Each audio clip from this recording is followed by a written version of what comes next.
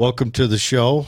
I'm Betsy. I'm Jared, and we're joined by Jordan LoneBear. He hosts a podcast called Scary Stories to Tell from the Res. And it's a podcast that centers around scary stories from probably started out from the reservation you're at, which is the Ute Reservation. Am I correct? Yeah, the Northern Ute Reservation up here in the Uinta Basin area. Eastern Utah, for those that don't know. Yeah. We're literally a stone's throw away from the Colorado border. Mm-hmm. Yes. But I'm sure you'd love to hear stories from all reservations, or maybe all scary stories, because you don't want to leave scary stories out. They get offended. Absolutely. The whole premise behind the podcast, Scary Stories to Tell from the Res, is a paranormal discussion podcast where we talk about stories, mainly scary ones, from within the indigenous community. And we talk about them, and we'll break them down. And sometimes I love to hear it when my listeners send in their stories. So I'm constantly on the hunt for them. I love to hear it from their point of view, their voices, because it adds to some, but I hunt them on different platforms. I go read them, and I'm always on the search for stories. I've done a lot of stories from the Navajo community down in Arizona and New Mexico area, which is probably one of my favorite places to get a lot of these creepy stories. I just dropped an episode a couple of weeks ago about the Kachina dolls. I heard the that. Kachina dolls I have only heard of. My mom used to talk about them when she was around, when she would talk about how they would come to life at night. And it was a journey for me, because I got to I had gotten a huge lump of stories from about Kachina dolls and the Kachina culture, and I thought, what an opportunity to actually educate myself on what Kachina dolls are, what they are, what the Kachina culture was. And I was very happy, because I was able to dive into that, and I have a better understanding now than I did then about the Kachina dolls. Of course, the stories are very scary; they're very real, and so that was I kind of lost my train of thought there. Yeah, well, I listened to that one, and not all of them were scary. The one Kachinas that would get down and jump around on the couch and hop around the house, Still scary. I mean, scary, but not like, But I had a question. I wanted to ask you this. Okay. Have you bought Kachina dolls for your house since doing that show? No, and it's funny, because my wife was just talking about. I was telling my wife about them. She actually used to work in a thrift shop out here locally, and where they had Kachina dolls for sale. And I was telling her, I was like, I want to buy these. And she's like, why? So I told her the story about how I was told that they walk around at night. And she goes, no, I don't want those. I don't want those in my house. Yeah, I grew up. I've been around Kachina dolls all my life. Both my best friends, the one prior to junior high and then junior high on, both of them were native. Both of them had Kachina dolls in their house. And at first, I thought they were just kind of statues, maybe, honorary statues and stuff. But then you learn there's lore to them. They're representations of sometimes spirit, or they're representations of historical. I don't know if moments are the correct word, but yeah, they have representation toward spiritual beings and stuff like that. The one that I did stumble upon, there was a whole list of Kachina dolls that I had come across. One of them was called Priest Killer, and I was like, I want to do this so bad, but I was like, I don't really know. The whole story behind the Priest Killer Kachina statue or doll was that there was a man within the I think it was the Navajo or the Aztec. It was somewhere in that area that the Catholic people had come down to their reservation, and basically they were abusing the indigenous community, the kids and stuff like that. And this individual had actually decided to kill the Catholics that were within the community there. And so he himself became revered as the Priest Killer Kachina.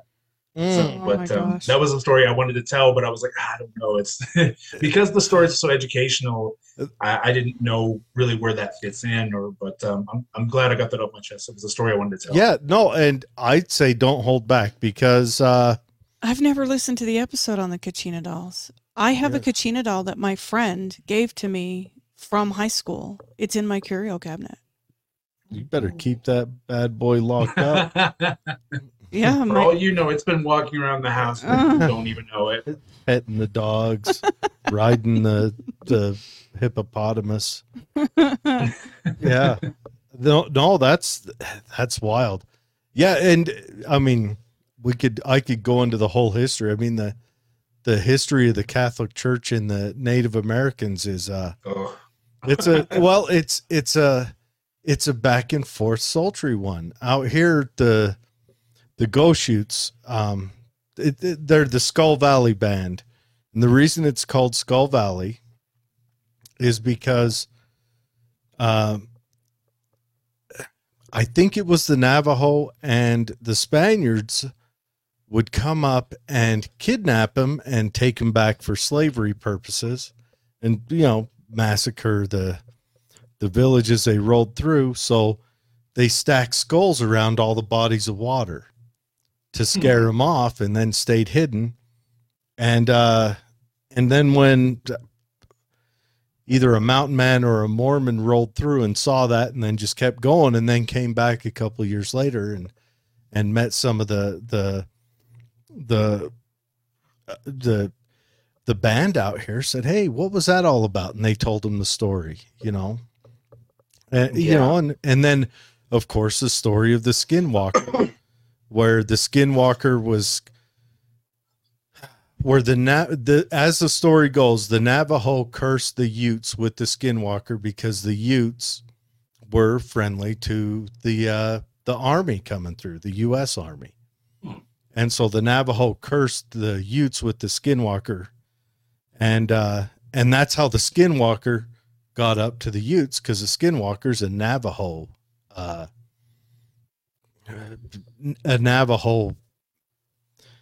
monster, I guess would be the easiest way to say it. Well, from what I was always told and what I was taught, interesting, because I actually do have a story about this that I haven't talked about. There are a lot of stories that my mom had told when I was a kid. I was raised by my grandma and my grandpa, and she would talk about how when she was younger, that her stepfather and her mom had been married for years and years, and when they had split, he had told her that she was going to pay, and she had told a story about how one night she and all of her siblings, she came from a family of 10. She was hanging out with her siblings one night, and they had noticed this really big dog, and she said that they couldn't figure out what it was. So the oldest of the bunch, the siblings, had yelled for their mom, who was sitting on the porch, and so the dog had come up to the porch, and they were screaming, they were yelling at it, get out of here. They were trying to scare it off, but it wasn't. It wouldn't. It kept moving straight toward my great grandmother, and it's funny because they said that it got so close that they managed to grab my great grandmother and pull her away and pull her back, but my great grandmother's hand had managed to brush up against this dog's hair, and they managed to get it away and close the door on it. But shortly after that, my great grandmother had actually suffered I want to say it was a stroke, and had some severe illness following that. So there's a lot of lore behind that. We were always told, as Utes, that there was a divide between our communities and the Navajo communities. We were told to stay away from Navajo people. It was a lot. So I remember growing up and being told that all the time. Yeah. Well, from what I understand, is the Utes, prolific horse riders, liked the U.S. Army because the U.S. Army brought more horses. That was what I was told. But the Navajo was at war with the U.S. Army and the Utes would often serve as scouts and things like that. And so the Navajo was mad at him.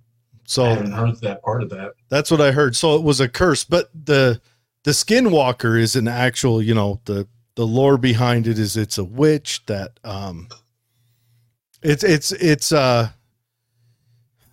nothing like a medicine man or an elder. It's like someone that starts on that path, but goes awry from what I understand, goes too far.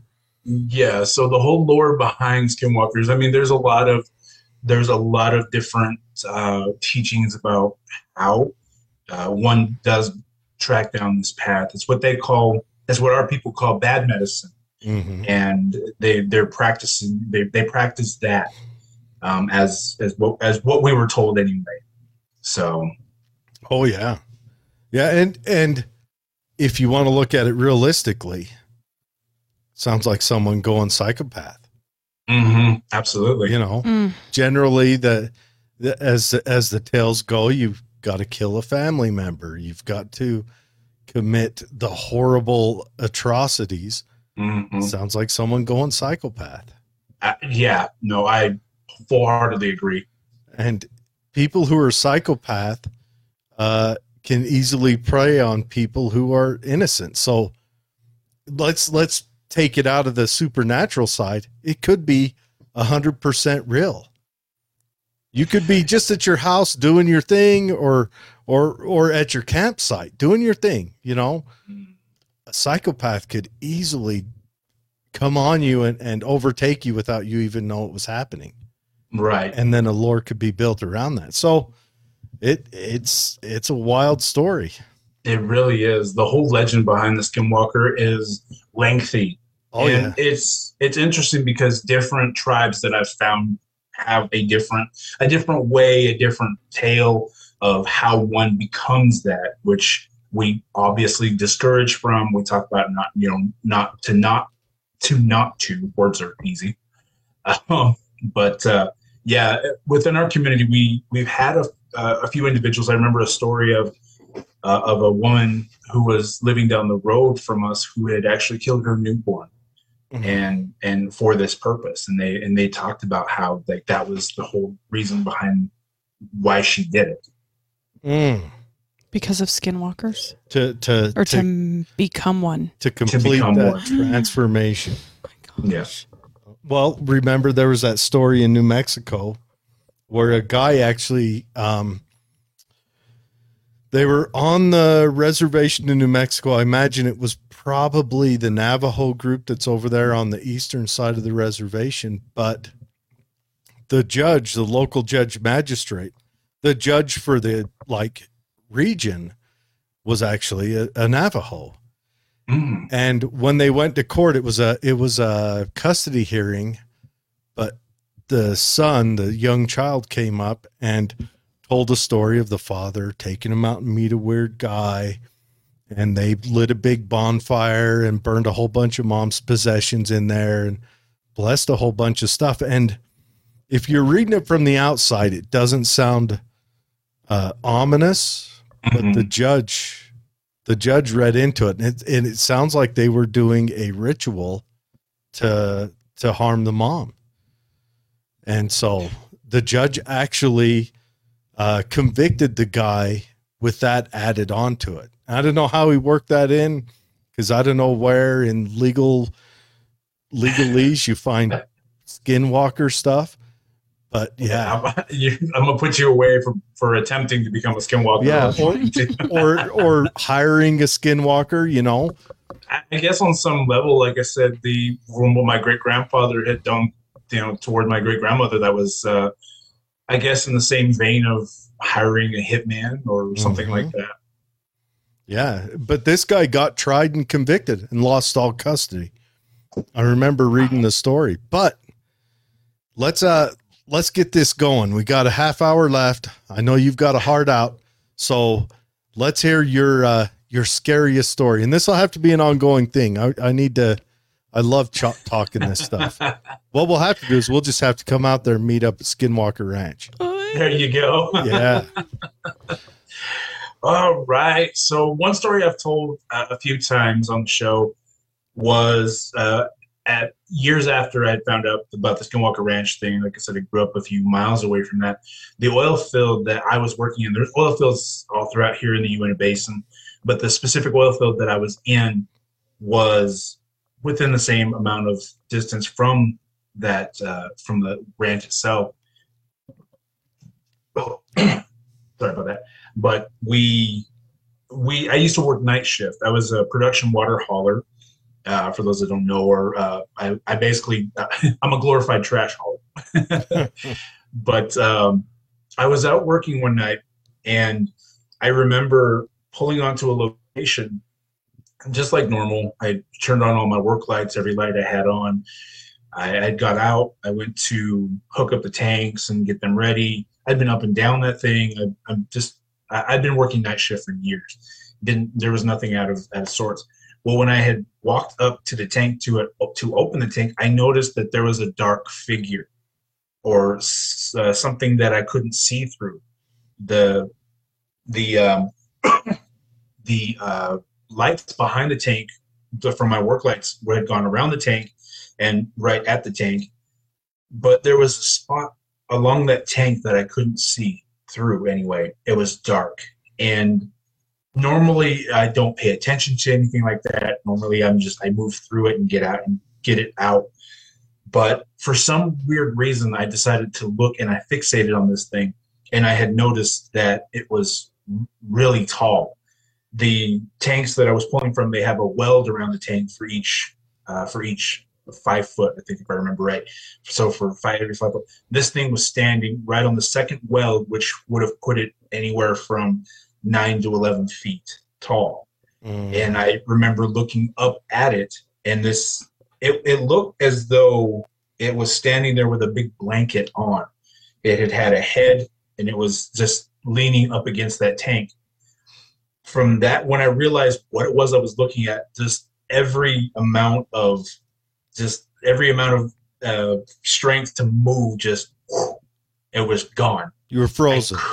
I was frozen with fear, because I realized that I could not see through this thing, and looking at this thing was huge. It took me a few seconds to gather up what strength I had left to walk away from there, because I remember my elders telling me that if you see these things, that these things exist out here. We were always told about these things, what they call shadow people, and what you've heard on paranormal, anything paranormal, they talk about shadow people. Well, I was always told that if you see these things, you don't pay attention to them. You just let them be, whatever they are, whatever they're doing. They're there. Don't bother them. Don't look at them. Nothing. So I opened up the tank. I made it my way back to the front of my truck, jumped into the cab, locked everything, turned on every other light that I had on, every light in the cab, and I'm just sitting there. I was shaking. I'm not a smoker. For that, I was smoking. I was so like frozen with fear and scared that by the time the truck had finished loading, I was so scared to get out of my truck. But I just remember getting out of my truck. I was like, I got to hurry up. I got out, ran to the back, closed everything up, finished the load, and I looked again, and the thing was still standing there.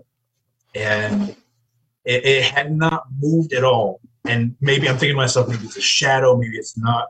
Well, the thing was standing up. It looked as though it was just leaning like this, looking. And was it looking at you? Yeah. It looked like it was leaning up against it, staring. And so I'm staring back at it. Again, not something I'm supposed to do. Yeah. Well, as I'm looking at it, thinking, oh, maybe it's just a shadow, maybe it's a dark spot. I'm just trying to discount this as best I can. It looked up at me. Like it took its head off the tank and looked at me. No. I dropped everything. I disconnected. I threw all my stuff on the hose. I threw all my hoses up, and I ran to the front of my truck. And I realized you have to leave a slip of the documentation. So I flipped around. I drove the truck around because I was like, I'm not looking, whatever. So I walked as fast as I could, ran to the front, put the ticket in the box, and I remember driving through. And as I looked through, it was gone. So But that's I've told us a similar story to that. That was the second time I had encountered something like that, and I told my fellow drivers about it, days later, because I was completely freaked out. I didn't want to talk about it ever again. But a lot of my friends that work out there were like, "Oh, we've seen stuff like that." I've heard stories of people seeing things during the daytime. So, but that was probably the one that I was the most afraid, just in general. Oh, you don't blow that off. That's No. That's got, yeah. Oh, and I couldn't imagine you had to run back and put a slip in. Hopefully you didn't have to sign your name on that, because they would ask what doctor stopped by. They were probably asking like, why? Because I was writing as fast as I could. Oh, you gotta fill it out.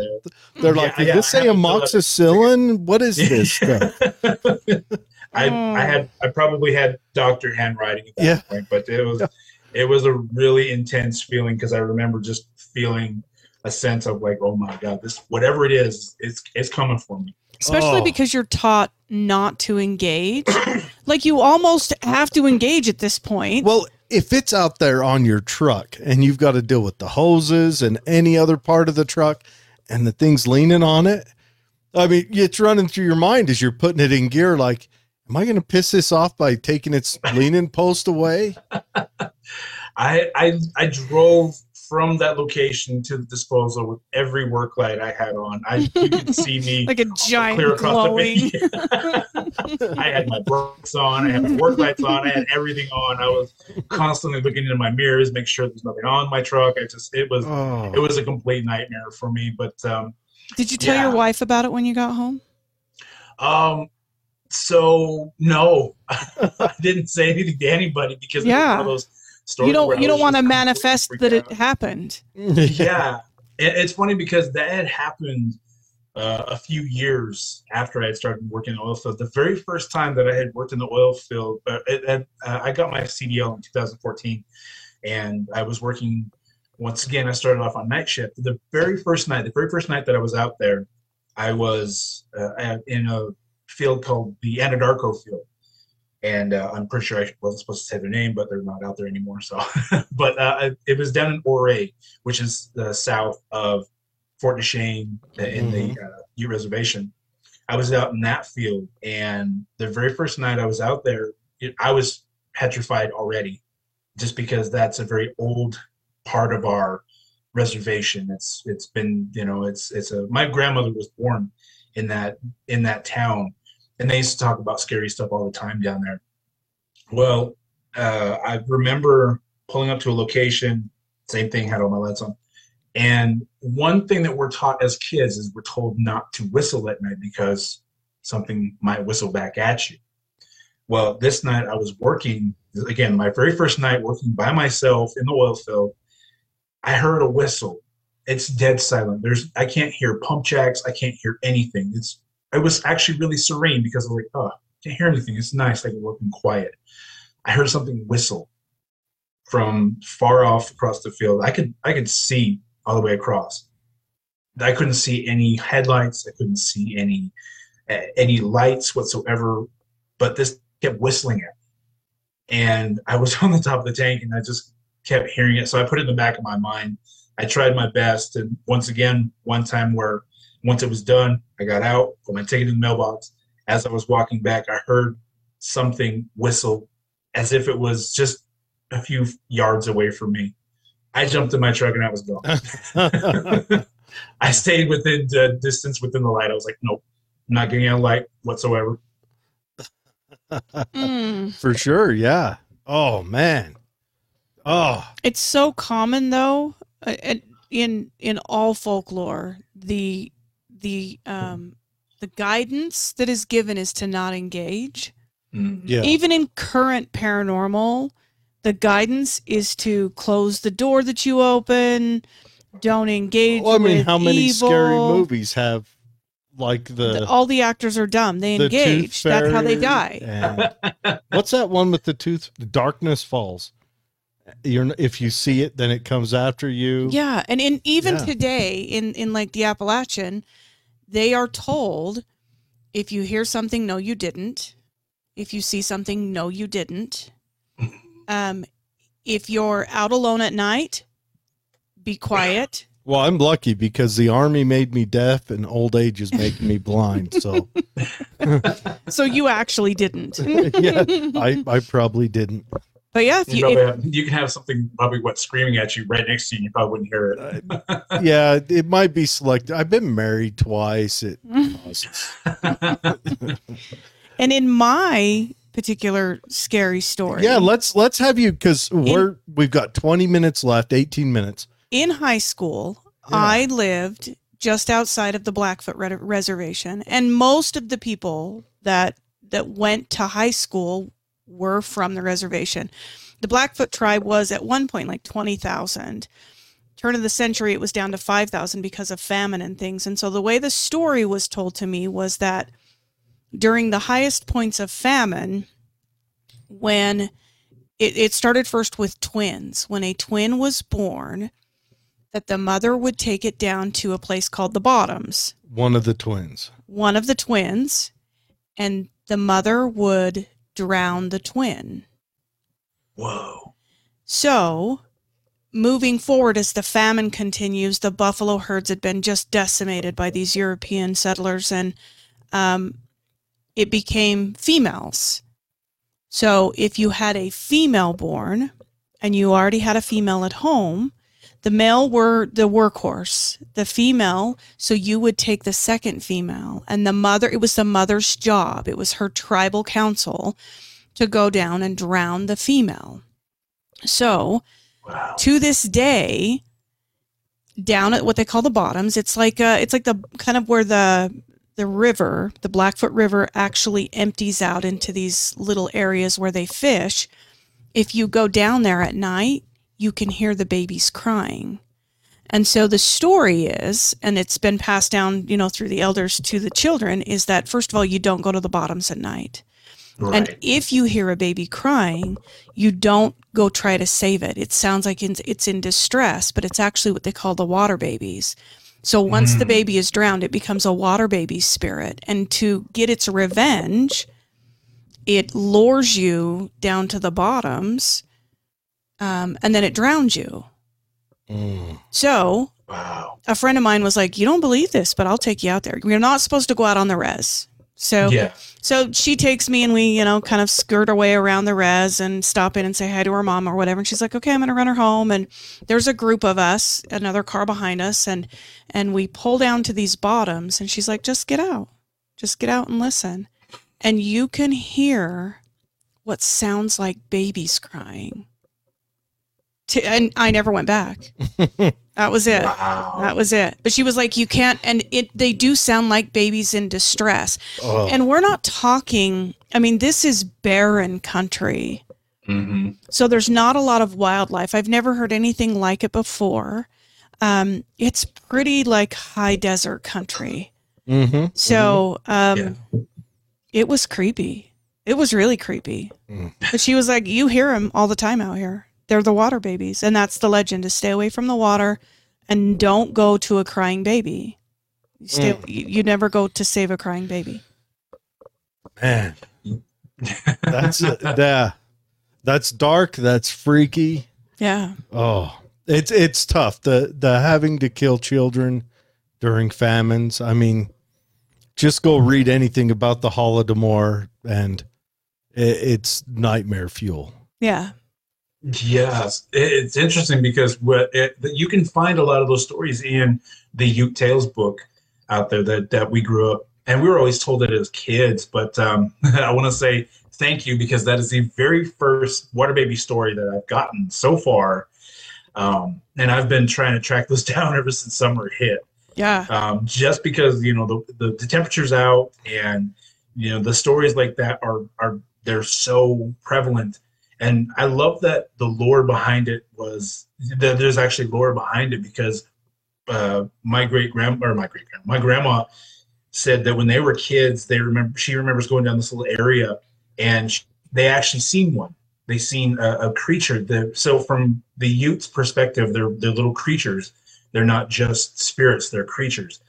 And she said that her and her brothers and sisters were getting ready to swim, and they seen on this really big rock. She said they seen this little. She said it looked like hair, like long hair, like mossy green hair, and she thought it was moss. But her brother stopped her and told her like, don't. She goes, why? What is it? She said, he said, don't. And they looked, and he goes, look. So they moved around, and they seen. She said it looked like a little creature, a little thing that was laying there. What they had seen was hair, and that this thing was sunbathing. And they said that she said that when they had gotten to, they kind of scared it back in. It had heard the noise and jumped right back into the water. So that story is kind of like the fairy, or maybe a mermaid or something, or nymph. Yeah. And that could be, I mean, all the way around. That is wild. That is wild. Okay, we got 10 minutes left. I'll see if I can't brush through one of my stories. So, my buddy was building a monster truck, and we wanted to go out to the Skull Valley Res to get a cross member for the transfer case on this monster truck. So me and him and another buddy, we all cruise out there, and about, 200 yards off in the field is the frame that he's pulling this cross member off. And they've got an old shed on there. It's one of those old kind of roughed up slatwood sheds where, a lot of gap between all the wood. Right. And inside of there, they've got a 429 Cobra Jet, just like on a pallet, tarp over it. And I was in there looking at that engine, just kind of looking it over, seeing if it's a usable engine still or if it's too roughed up. Buddy and my two buddies are over there wrenching on that cross member, and I hear speaking outside. So I'm like, oh, they must have come back over. So I wander outside. Hang on, wait, I'm doing a interview real quick. Oh, yep. Sorry, I was talking to somebody else. You're good. Keep going. You're good. So I wander outside, and no one's out there. But then I start hearing, and the shed's big. It's like a 3-room shed, 25 feet long, 12 feet wide, humming. So I start hearing the speaking inside. So I stop and listen, and they're speaking in a different language. They're speaking in, the Go Shoot language. And I'm like, what the heck? So I'm like, all right, some of the people out here are messing with me. I knew most of the people out there. My dad knew them. It's not like we were unfamiliar with each other. So I go running inside, and I hear the speaking outside again. So I'm like, what the heck? So I start heading over to Russell. I'm walking across the field, and I hear footsteps behind me. And it's tall grass, just tall, dead wheatgrass. And I stop and I look behind me, and nothing's there. So now I'm walking faster, and I hear the footsteps some more. And so I stop, nothing there. So now I'm pretty much running, but I'm looking over my shoulder, and I can see the grass being disturbed as I run. So I'm all out. I'm giving, the gas is poured on. I run over there. I yell at Russ. I'm like, there's damn ghosts here. He stops what he's doing because he freaks out about ghosts out on the res as well. And our other buddy, another white kid, is dumbfounded. Like, what are you guys talking about? And Russ like, get in the car. We get in the car, and we run over to his uncle's house. And his uncle at the time was the chief, the head guy out there. And he's not home yet, but his wife is. So his wife invites us in, and she's giving us lemonade or whatever, and talking to us. And we told her about what we saw, and she said, oh, they were probably just interested in what the white boy was doing out here. Because down in the bottom of the valley is the old burial grounds, and up on the top of the hill is the new burial grounds, and your shed sits right on the sacred path. What's a sacred path? Well, it's a path we bless so that the spirits could, family members could visit each other. Yeah. And I was like, all right, I haven't been back to that shed since. Wow. That's I can't imagine being able to see something like that chasing you. I mean, of course you didn't see, but yeah, I mean, I just saw grass being disturbed. I mean, for all I know, it could have been a pinpoint located breeze, but that's extremely pinpoint. yeah, and it looked like it was disturbed. I mean, the grass was probably 2.5 feet tall, and it looked like it was being disturbed by legs. Oof. Like it had a step to it, and that was all she wrote for me. Yeah, and Russell didn't go back out there to that the shed for a long time. I don't know. I'm sure. But who builds a shed on the sacred path? I want to know. The sacred path came after the shed. You don't put a sacred path through a shed. They built it in a straight line. Planning people. Right. There's a communication breakdown there somewhere. Somebody did not talk about that. You don't want to make your 100 times over great grandpa take the long route to go visit. Right? Oh. I mean, at the risk of being haunted, I mean, grandpa can walk around the shed. Yes. So. It's like, it's a couple extra feet. And it's his property. Sure. You know, it's his property. But yeah, I don't care what anyone says. The indigenous reservations carry special ground or a special aura with them. Oh yeah. And it is there. Just like old cemeteries do. There's a special aura there, and it might be a combination of tragedy and longevity, who knows what it is, or just that the spiritual connection, or even that, even at a time when technology rolls in, a lot of them still live a more traditional and open to spiritual way, which may cause that. I don't know what it is, but there is, and I've got a couple more stories, so you're going to have to come back on sometime. Absolutely. It's interesting you talk about that too, because my wife and I, we do have an extreme amount of paranormal activity that we ourselves see within the our own home. I moved off the reservation when I was 18, and I'm still seeing a lot of it. It followed you. It really did, and it's funny because she talks about how her father had passed away. He passed away a few years ago. And she talks about how that she knows when he's around. And I was asking us, how do you know that? She said, it's because electronics seem to kind of distort a little bit. And she said that that's her indication that her dad's around. And it's funny because the first night that we were here, we were talking about her dad. We talked a lot about her dad in the hallway in the apartment. The lights just started. And so anytime anything happens like that, I'm always, his name is Brian. I always tell him like, hey, Brian, how are you? Oh, you invited I never got to him meet in. my father-in-law. So yeah. So he feels that itch on his ghost ear. He's got to come see what's up. He's an ever presence in this house. And I got time for one more story to tell because I told this on another platform before. So this actually happened off reservation. This happened within our own home. And it's funny because I'll have to come back and bring my wife on because she can tell the second half of this story. But one night we were sleeping, and my wife has very short hair. It's like down to about like right there. And we were sleeping one night, and I remember waking up out of nowhere, and I looked up at her, and I was just looking her over, how you're still kind of trying to wake yourself up. We sleep with the TV on, and I noticed, I was like, oh, her hair's longer. And I was like, wait, her hair isn't longer. So I kind of traced her hairline up.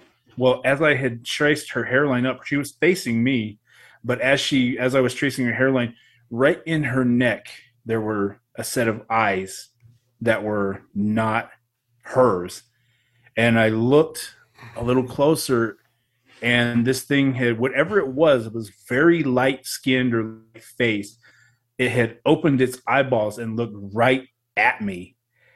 And I was like, and we locked eyes for like a second and a half. and like as if I disturbed it. It was caressing my wife. It was nuzzling. Oh, absolutely. That's your wife No. now, monster. That's your wife now. I'll be gone. Oh, you right can keep after all that, my stuff. I was too petrified. I seen it and I rolled over. I rolled over. I was like, no protection. You're on your own. Oh. and after that I was like, there's no way. So I rolled back over and it was gone, whatever it was. Oh. But all I could see was that half, and it had just opened its eyes, like I just disturbed it from whatever it was. And yeah. So, and I told her about it, and she was like, "Oh, so you didn't even scare it off or anything. You just left me." She's like, "You left me to the monster? Right. Did you just not hear what you said? You said monster. Monster. I'll go fight bikers. I'll face a charging bull, but you said monster." That thing, whatever it was, it's funny because we care. We have attachments that we see periodically. We call them looky-loos. We're constantly seeing something or someone peeking around corners or something like that. My wife's really, like I said, my wife's really into this whole paranormal thing, and she talks about PK energy. I didn't know that it's something that I myself possess, which is the ability to kind of manifest things or manifest yourself outside. Well, my son that she's pregnant with now has that PK energy. His PK energy's off the charts. I've never seen any. She's never seen anything like it, and I've never experienced this. My daughter and I were in my office one day, and we were hanging out. I heard little footsteps running, and I looked right at her, and she's sitting next to me, but I heard these little footsteps running up down the hallway. And I was like, and I told my wife about it. She goes, "Oh, yeah, that's your son. He likes to run around the house."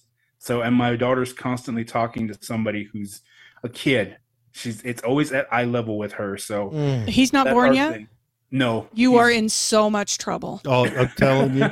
I'm like, you need to, I don't know what you're going to do. The kid's going to show up with it all figured out. He's very, it's funny because it hasn't been until these last 4 months that my grandmother and my grandfather and her dad have been manifesting physically. We've actually seen them physically manifest within our household. So our theory is that he's been pulling in our family like crazy. So our family's been showing up for this little boy that's not here yet. So hey, maybe this kid's gonna show up and be the person that causes world peace or I hope so. Or figures out. You got to give him a really cool name. Energy. Like Thor, God of Thunder or something. Thor. Funny that you say that. His mom's very into Game of Thrones. And so she named him Dracarys. Yes. Yeah. So, absolutely. Which translates out to Dragonfire. And nice. she loves the Mortal Kombat series. So his name is Dracarys Khan, which translates out to Dragonfire King. Nice. So, I dig it. That's right. That's nice. Right. Outstanding. Yeah, Man. So that's just a little peek into my home life. Like I said, next time we do this, I'll have to bring my wife on. She's got stories like crazy that I haven't had a chance to sit down with her and talk about. But we would love it. Yeah, for sure. That's that. I love these scary stories. I love them. I love hearing a good story that when you're going to bed that night, you think, "Damn it, why'd I hear that?" You know, you're like, okay, think about puppies. Think about puppies. Yeah. Think about puppies. Well, I don't have to. I've got Dozer. But anyways, let's run through some comments real quick and then we'll cut you out of here. Kendra says, "Love scary stuff." Ryan says that's nuts. And I think he's talking about the shadow monster that's leaning up against your water truck. Nope. And then Kendra says shadow people. Mm-hmm. And then she also says there are shadow people at Grantsville, DC, and that I believe that place has an aura about it. And I think just because it's so big and such a dominant structure out here. Ryan says, I have a friend that lives out in that area.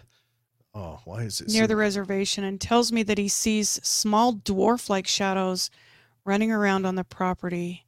Quite often. Kind of funny. And that not comes funny. along with the things you guys manifest. Yeah, so that it's interesting that he talks about that, because we do have legend that every indigenous tribe or culture or whatever, they have what they like to call little people. So that's could be something that they're seeing. Yeah, it could be. It could be a spirit. I mean, closer to the earth, and that's where the earth spirits are. I've seen little people huts. Oh, they're real interesting looking.